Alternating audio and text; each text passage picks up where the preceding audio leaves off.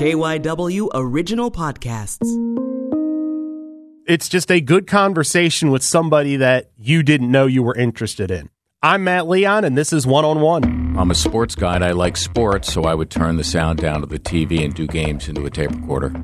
And then when games weren't on, I would put Channel 8 onto my TV because it was static and it sounded like crowd. And I would literally make up a game in my head, and when Greer went to Cunningham, jump shot 15 feet, good, and I'd turn up the snow and go, and it sounded just like a crowd. So that was the beginning of my career, and believe it or not, I've been able to take that and turn it into this. And our guest this week, the one and only Mark Zumoff, the television play-by-play voice of your Philadelphia 76ers on NBC Sports Philadelphia. Mark, thanks so much for coming in. Thank goodness there's only one Mark Zumoff. I have to tell you, the world could not stand anymore. You are, in addition to being a quarter century of the Sixers play-by-play guy, you're the first KYW alum we've had on the podcast I here. am. You know what? I'd say it's good to be back, but when I did the gig, it was back at 5th and Market, and obviously that location has changed. But I love radio. I love being here, and thanks so much for having me. What'd you do at KYW during your time there? I was a freelancer, so that could have been any one of a number of different positions. I actually started there as a desk assistant, which is the lowest form of life, but people get hired from that, so I always recommend it to young people. And then I did a position that was called a correlator, where you sat in a little room and you did police checks and fire checks and traffic checks, and you kind of worked the phones until they would get a reporter on the scene. And then I did some freelance anchoring, and I was actually on behalf of KYW News Radio at the Meadowlands for the Miracle of the Meadowlands when Herm Edwards ran back the Joe Pisarcik fumble for a touchdown. One of the great moments in Eagles history, and I was there on behalf of 1060. Did you realize when you see that? Because I didn't know that. I mean, obviously, this is incredible, but did you have a feeling that, like, I just saw history right in front of me? I think I was really too young then to appreciate it. I just remember going on and trying to explain what happened, and I know that I fumbled the report, so to speak. I fumbled the report badly. I just remember not being of a good sound mind and not having my facts organized, and well, it was that kind of a moment for sure. So that's very early in your career, KYW. Was broadcasting always the goal growing up? It pretty much was. I just remember AM radio back in the day, there were top 40 stations, and disc jockeys used to talk over the introduction of the song, and they seemed to know when to shut up, because then the lyrics would come in. So I was fascinated by that. I replicated that on my record player at home. And then that slowly morphed into, I'm a sports guy and I like sports, so I would turn the sound down to the TV and do games into a tape recorder. And then when games weren't on, I would put Channel 8 onto my TV because it was static and it sounded like crowd. And I would literally make up a game in my head, and when Greer went to Cunningham, jump shot 15 feet, good, and I'd turn up the snow and go, and it sounded just like a crowd. So that was the beginning of my career, and believe it or not, I've been able to take that and turn it into this. Philadelphia born and bred, Mayfair, correct? Yes, although that really not my formative years, Matt. I was only there till, I think, first grade, October of my first grade year, and then I moved to the Northeast, and that's where I spent my formative years, literally a 10-minute walking distance from Washington High School. You go to Temple, and is that where you really start the broadcasting, start studying in that direction? In terms of formal instruction, yes, though I will tell you that I grew up in a house where, unfortunately, my father had a lot of different jobs. So my mother got nervous when I said to her, I'm going into broadcasting. That didn't sound like something that would be secure. So she made me promise her that I would go into the scrap iron and steel business. I worked my way at a scrap iron and steel yard through college at a scrap iron and steel yard, and there was a sales position open, and I kind of migrated into that and found that I didn't like it as much as I liked talking on TV, or radio, as the case may be. So I kind of got a job in radio, and the rest is history after that. First job was at Trenton? Right. So I was at a station in Trenton, WBUD 1260 AM. They paid me $110 a week to rip and read the news. So back then, for the uninitiated, the news was delivered by way of a teletype. hence the background on KYW. And there was literally a roll of paper, like a toilet roll, coming out, and they would print the news there, and you would literally rip it off and read it. But unfortunately, after 1, 2, 3, 4, 5, 6 weeks, they had not issued me a paycheck. Well, they finally wrote me a paycheck for my $110 less taxes, and when I got it and I saw that I was actually getting paid to talk on the radio, that was it. I was sucked in the business, and I was never going back anywhere else. So you start. Are you just purely news the first time? I mean, obviously, you mentioned you work here, you work in Trenton. Were your first couple of years news before you made the complete push to sports? Yes, actually the first 4 or 5 years. And I'd done a little bit of sports at KYW, covering events like the Penn Relays and the occasional, Eagles practice or something like that.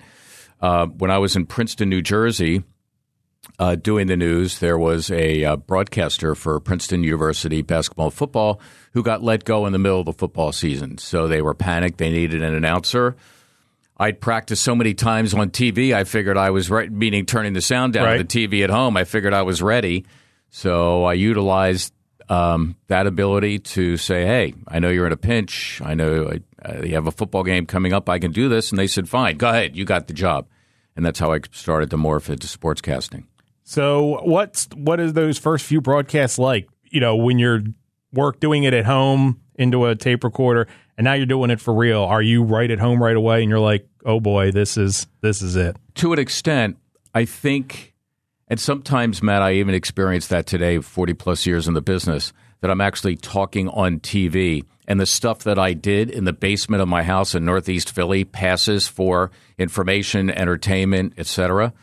So I think there was a lot of, wow, I'm on the radio, I'm describing a football game, and I meant to be here, and I'm getting paid to do it, and this is a formalized presentation. I mean, there was a little bit of, disbelief, I guess. But, eventually I grew to realize that I was in a business, I was getting a paycheck, and I really started to enjoy the fact that I was having fun doing something that I could do naturally and getting paid for it. Now, your first TV experience, is it Prism? So my first TV experience was Prism, and what happened was in the early 80s, I was on TV, so I'm lying. It wasn't. My first TV experience was Fever Indoor Soccer. There's an indoor soccer team in Philadelphia, the Fever, and I did their games, their final 2 years of existence. And the big takeaway from that was they gave me a one-game audition because I'd never done TV before. So I'm in Hartford, Connecticut, and I think that the management of Channel 17 then was afraid that I would do something drastic, or as a guy, having an audition, who knows what I could say or do. Right. So they said to me, your regular color analyst, who is a former player, is not going to be here. We have someone else who's going to be with you for your audition. And they said, Harry Kalas, the late, great Harry Kalas. So if I wasn't nervous before that, I mean, I'm saying to myself, oh, my goodness, now I'm going on TV, and it's going to be with Harry Kalas, one of my idols growing up in Philly. This is crazy. And Harry knew nothing about soccer, but my goodness, he was a seasoned broadcaster you could throw in any position or situation. So they had me audition with him. It seemed to go well. They hired me, and a few of the games were on Prism those last few years, and that's how Prism found me and ended up hiring me for some positions at their channel. Yeah, and early on with Prism, for people that aren't familiar, because Prism was a local cable, kind of like the local HBO at the time, but had all the sports and movies and stuff like that. But there was everything on Prism. And did you kind of run the gamut of opportunities there during your time at Prism? In a sense, the first thing they hired me to do was movie announcements. Coming up tonight on Prism, and you would proceed to read whatever copy they gave you. And then I think they had the idea of having me replace Jim Gray. He is a sports reporter of some repute. He was the guy who hosted LeBron James' ill-fated I'm Taking My Talents to South Beach show, among other things that he's done. So I ended up replacing him on 6 or halftimes, and I was responsible for halftimes, had an intern, I edited my own features, I helped to host the games, and that's how I started covering the Sixers. That was 82-83, the year they won the championship. What was that season like? It was my first as a professional covering the NBA, so I'm wide-eyed from that aspect. And what am I seeing? I'm seeing really one of the most dominant teams in NBA history. There were teams, especially when they came to the Spectrum, they were literally blown out at halftime. So the first few minutes of the third quarter, they'd lay down, and by towards the end of the third quarter, starters were getting fewer minutes. The reserves were coming in. Of course, they won, I guess, 65 games, ended up winning the title that year, Dr. J's first and only in the NBA. So, and then, of course, the big highlight was coming down Broad Street and just doing stand-ups with a cameraman, covering a parade, upwards of 1 million people, being there, hearing Julius Erving, Harold Katz, and other Sixers address a sellout at Veterans Stadium, people who had migrated in from the parade route. So, listen, as a Philadelphia sports fan, whether it's Eagles, Phillies, Sixers, Flyers, etc., I'm just elated to be there. But I was there both as a fan and as a reporter, and I'll never forget it. So I guess about 11 years doing halftimes for the Sixers and stuff and sidelines and stuff like that? Yeah, so I think you're pretty close. The math takes us out to 94, and I had done some games as the play-by-play announcer. Without going into too much detail, Prism had a companion sports channel called Sports Channel. I remember it, yep. And there were a handful of games there, and I had done some games, so they'd gotten to see and hear my work. And then the opening became available to do all the games, and they hired me, and for some reason, they haven't gotten rid of me. I've been there ever since. How much fun is doing the games, even after 25 years? Are they as much fun now as they were day one? They are. Obviously, the novelty of, kind of looking around, I'm doing 76ers basketball has worn off. But the great thing about the human experience is, even though it's 82 games and there is some repetition, there are also some things that are different, oftentimes things you haven't seen before. I enjoy going on television and thinking that after 40-plus years, there are certainly things that I can learn, that I can improve upon. Maybe a new phrase pops up, some innovation, an interesting moment. And then there is, game 53 when I'm sitting in Atlanta and I'm getting ready for my on-camera open, and I'm looking around saying, wow, here's a kid who grew up in Northeast Philly wanting to do this, and now I'm the TV voice of the team I grew up rooting for. It's still a little bit surreal, and I guess that's overall what makes it so great. How do you think, over a quarter century, 25 years of doing the games, how have you grown as a broadcaster? Or I should say, how is Mark Zumoff, the broadcaster, now different than the Mark Zumoff that's, in the 94-95 season? I think those of us, Matt, in this business always feel like we have something to prove. I think because you're a performer, it's not like we sit at a desk and someone gives us an assignment or a task and says, okay, you need to complete it, and then I'm going to judge you by, did you do the right thing? Did you get the right answers? Did you move this thing from point A to point B? We're artists. So, we're free to choose words. We're free to choose emotion. We're free to choose energy or lack thereof as we deliver whatever it is, whether it's stories or descriptions or what have you. And because it's so subjective, one of the banes of being an artist is the fact that people are judging you on something that's subjective. So it's not necessarily a right or a wrong. It's, do they like you or do they not like you? So there's always that challenge. And I think now that I've done it for 25 years, I'm a little less uptight about that because I'm closer to the end than the beginning. But somebody your age or a sportscaster who's going to take over for me eventually, you're always going to feel that little bit of pressure as you go. Do they like me? Was my word choice bad, or was my description bad, or did I get facts wrong? That sort of thing. I don't agonize about that as much anymore because I'm older, wiser, and closer to the end than the beginning. Was there a transition? And I say this as someone who's done a lot of play-by-play, but I've done virtually exclusively on radio. Doing play-by-play, you mentioned the early years with doing the Princeton on radio, doing it for TV. Did you change your style? I mean, you have to adjust, but do you think how did you change it to when you start doing TV? The first thing you have to convince yourself of is that people could see what you're seeing. As you know, doing radio, you're doing it for blind people. So if someone is blind, you literally have to describe every possible nuance so as to paint the radio picture, as we say. So for TV, people can obviously see it. So I'm constantly asking myself, even today as an announcer, what can I do that can enhance what people can already see?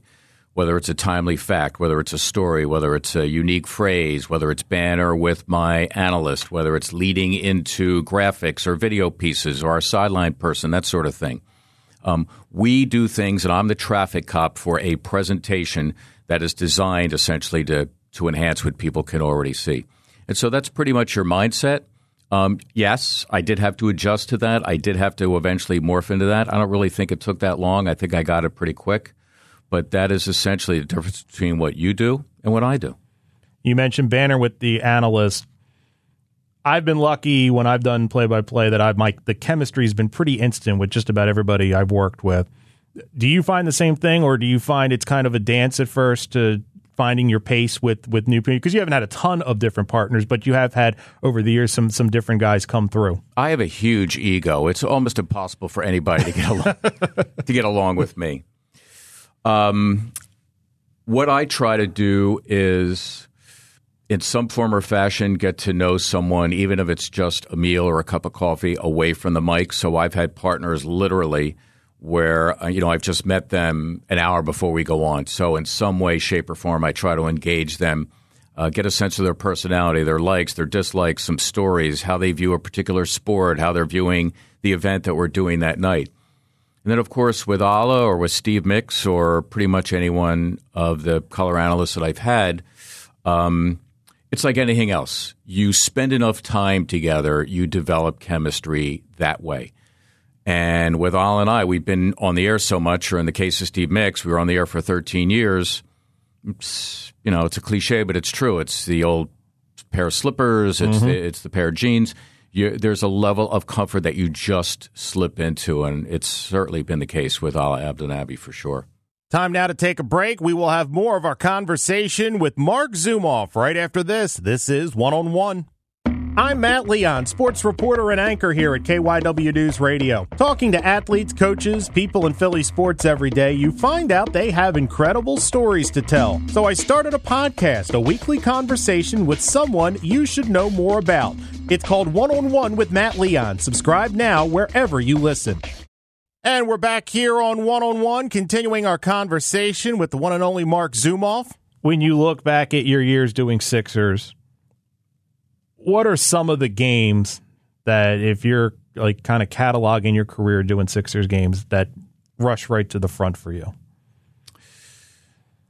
I pretty much flash back to the Iverson years. Lately, I would say the debuts of Joel Embiid and Ben Simmons, because they're going to have Hall of Fame careers, and it was exciting knowing that I was there for the first game. But as I go back to Iverson, there's one play in particular and there's one game in particular that I remember. 98-99 was the lockout year, so we played only 50 games. It was great. It was like a college season. And people were excited from that aspect and the fact that the Sixers were going to finish above 500 for the first time in 9 years. They actually had a team, and Allen Iverson was becoming a star. And that year was the Sixers were a 6 seed in the playoffs. Orlando was a 3 seed. They faced each other in the first round. They split the first 2 games in Orlando. Game 3 at what was then, I guess, First Union Center was the first home playoff game since whatever it was. It was 8 years previous. And Iverson was out of his mind. He had an NBA record that still stands. He had 10 steals, so you can only imagine how he was all over the court. I don't think anyone in the place sat down from tip-off to buzzer. It was that kind of night. And I remember Matt Geiger being in front of the Orlando bench and almost getting into a fight with a late Chuck Daly. I mean, it was just a wild scene. And the Sixers ended up winning. So that game has always stuck out for me. And then there was a play that year where Iverson was hounding Mark Jackson in the backcourt. I think the Sixers were on national TV, so I was just watching. Oh, no, I was doing the game. And he hounded him all over the floor, and the fans were just so into the fact that Iverson was all over Mark Jackson. eventually stole the ball from him in a key situation, fed Aaron McKie in the corner. McKie hits a 3, timeout Pacers, and the building never sounded louder. It was great. So let's go through, when you're prepping, how do you prep for each game? Do you have like a routine as far as how you put your notes together, stuff like that? So I was prepping before I got here, and I'll be prepping afterwards. In other words, you're always prepping. There's a constant state of awareness as it relates to the NBA, the Sixers, and the news. So whether it's going to a workout of potential NBA draftees, a practice, a game, reading viable websites, going to places where I can do research, you're always kind of doing homework. And then the day of the game can be any kind of a mix. Sometimes I'll go to a shoot-around, which is a day of game brief practice where the team will strategize on the opponent that night and that kind of thing. And then it's literally 4 or 5 hours of taking whatever information I glean from talking to players, talking to coaches, reliable websites, stuff that's supplied by the NBA or the teams, and I've designed an Excel spreadsheet. And I often say it's like when you're a student in college or high school and you have pages of notes and then you want to condense them into 3x5 cards with the most important information. The act of taking that and building the 3x5 cards is the same as me taking my information and putting it on an Excel spreadsheet. It helps me to put it in my brain and into my frontal lobe. And then the sheet is there in case I need to refer to it during the game, and it's got all kinds of stats and anecdotes and whatnot. And you're obviously so well known for the Sixers, but you've also done some Union here over the last few years. What's that experience been like? And have you been able to lean a little bit on your soccer days from the old MISL? I guess to a small extent. I mean, it's a much different game, the outdoor game. And I'm a Union season ticket holder. I've become fascinated by the game. And I don't do the games anymore. Dave Leno now is doing some backup work with the JP Dellacamera. He's a great young broadcaster, and I've happily stepped aside for him. But in terms of professional accomplishments, it was a great way for me to get into a game that I'm intrigued by. So I had to prepare in a way that I had to understand strategy and, X's and O's and trends and whatever, much the way I do for a 76ers game.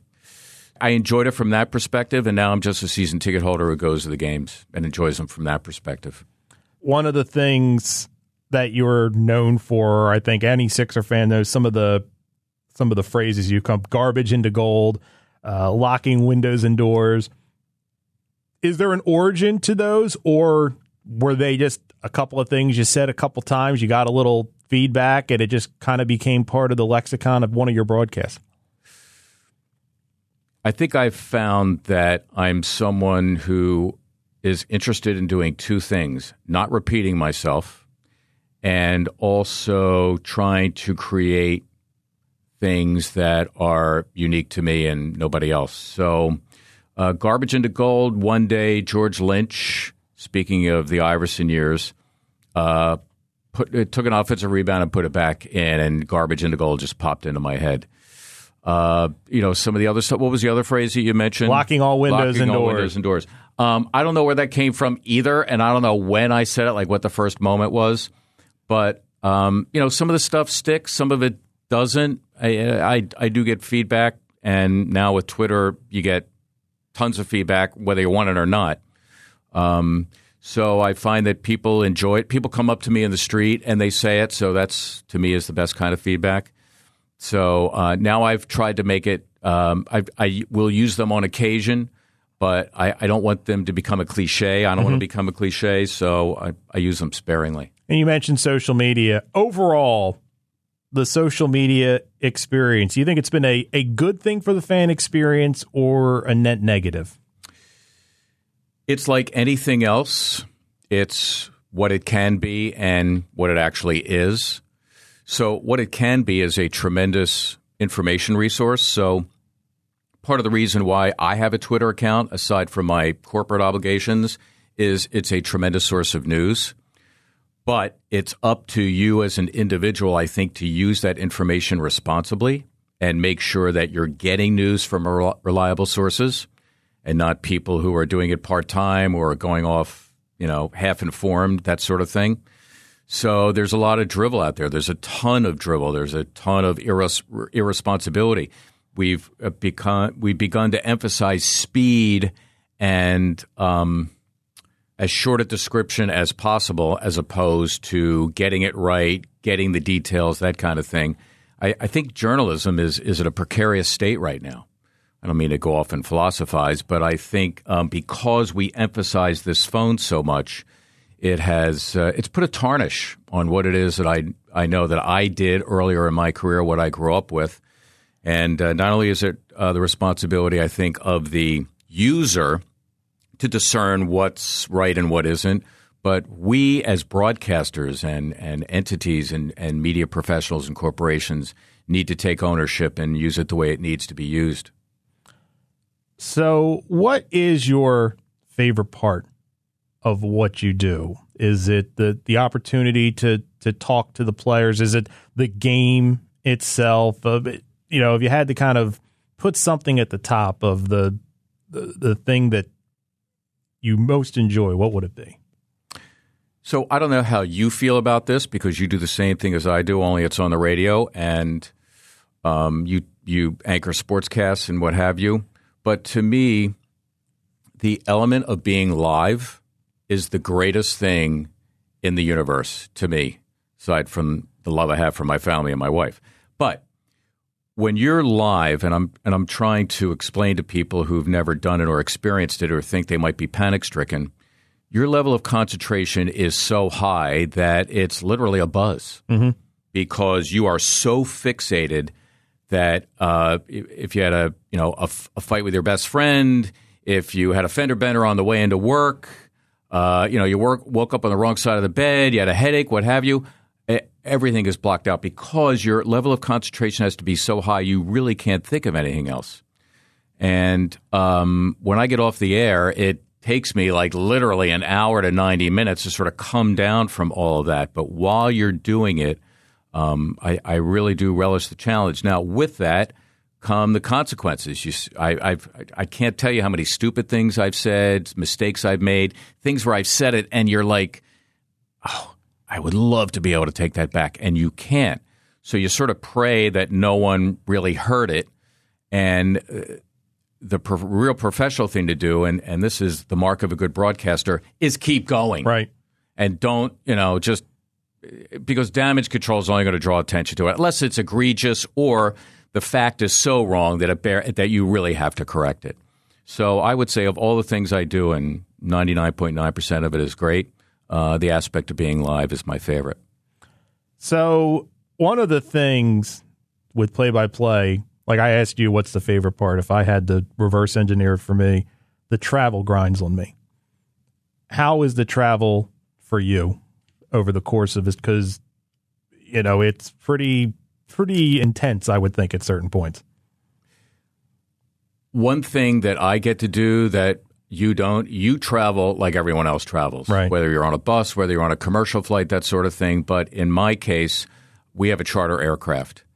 In fact, when we go to New York, they literally charter a train, and they rent out a 3-car train, and it doesn't stop for anybody. It just takes us to and from New York. So the beauty of that is we have some great logistics folks who arrange for the charter, arrange for the hotels, the transportation between airport and hotel or hotel and arena or whatnot. So all I have to do is pretty much show up on time. So it is an extraordinary amount of travel, I won't lie. It's between 40 and 50,000 air miles a year. But the Sixers, NBC Sports Philly, they do everything first class. I'm fortunate from that perspective. We do, especially on West Coast trips, get a free day in a city, so that's an opportunity to do something fun. There is a bit of a grind to it, but listen, I have one of the best gigs in America, so if I'm to sit here and complain about flying on a charter aircraft with the 76ers and staying at a 5-star hotel, just shoot me and put me out to pasture. I would never do that. And you got a chance to do the Olympics in 2016, didn't you? I did. So I was fortunate enough to be selected to broadcast women's basketball. And Ann Myers Drysdale, the great Hall of Famer, was my color analyst, and now she's become my big sister. And we went to Rio. You're there for a week, and then there's 2 weeks' worth of competition. Gino Auriemma was great. He's not the head coach anymore, but he was great just in terms of accommodating me because while I think I know basketball, I knew nothing about the women's game. So I spent about a month researching. And then, Matt, it was really interesting. And by the way, you're working so much. We had very little time to see Rio or really spend any time doing anything fun. But it's interesting to get a peek behind the curtain because as you view it with all its grandeur through the filter of a network TV presentation, there's one perspective. And then the other is like anything else. You're seeing, how they, for example, allow the press to mix with athletes. Or we were told there was no replay in games, no replay like they have in the NBA. Mm-hmm. And then the next thing we know, a referee is running to the scorer's table to look at a replay on a call that he or she was questioning. So it's not all it's cracked up to be in terms of the smoothness of the presentation. There are some idiosyncrasies and some things that certainly aren't presented by network TV when you see the events. But my goodness, what an unbelievable thrill and what a great thing it was to be among people from dozens and dozens of nations to see them compete in various events. It was something I'll never forget, and I'm really fortunate to have done it. And the way your career has played out, you've basically been Philadelphia area your entire career. Like, when you were younger, was that I don't want to say if that's the plan, but were you like, I'd really like to stay here if possible? Were there times where you were open or were there opportunities maybe when you were younger to go other places, or did you always want to stay relatively close to home? This is my whole life's been a dream sequence, and I am doing exactly what I wanted to do when I was a kid, and I imagine it's a fairly small percentage of people who could say that. So, obviously with the Olympics and some Turner assignments, the odd Turner assignment, I've done some national stuff, but I like. When you're the voice of a team, you are there viewing the game through the perspective of fans. And I'm a fan. So I like that as opposed to showing up and doing a game for two teams that I may be interested in watching, but I don't have an emotional connection. So to that end, I like the emotional connection, and I wouldn't change it for anything. You have and I know you're very big in helping the next generation of sportscasters. And as we're talking here, you've got an event coming up for youngsters in the area. I want to talk a little bit about the seminar you got. I think it's June 29th. That's correct. So I've always done broadcast coaching, and I do it mostly because there's an old saying, when one teaches, two learn. So I love the aspect of teaching because it reminds me of things I forgot. Sometimes I say things that are a revelation to me. So I've been doing it for 15 or 20 years. So now I'm going to condense this into a 1-day, 8-hour seminar. So for high school kids, college kids, people still in the business, people who are in their 50s who always wanted to go into the business, there are still opportunities. What I do is, or what I'm going to do is this seminar. So it'll be pretty much a 35,000-foot view of the business. I will talk on specific topics. I have some great speakers coming in. Michael Barkant, Serena Winters, Sean Alexiak, who's my boss at NBC Sports Philadelphia.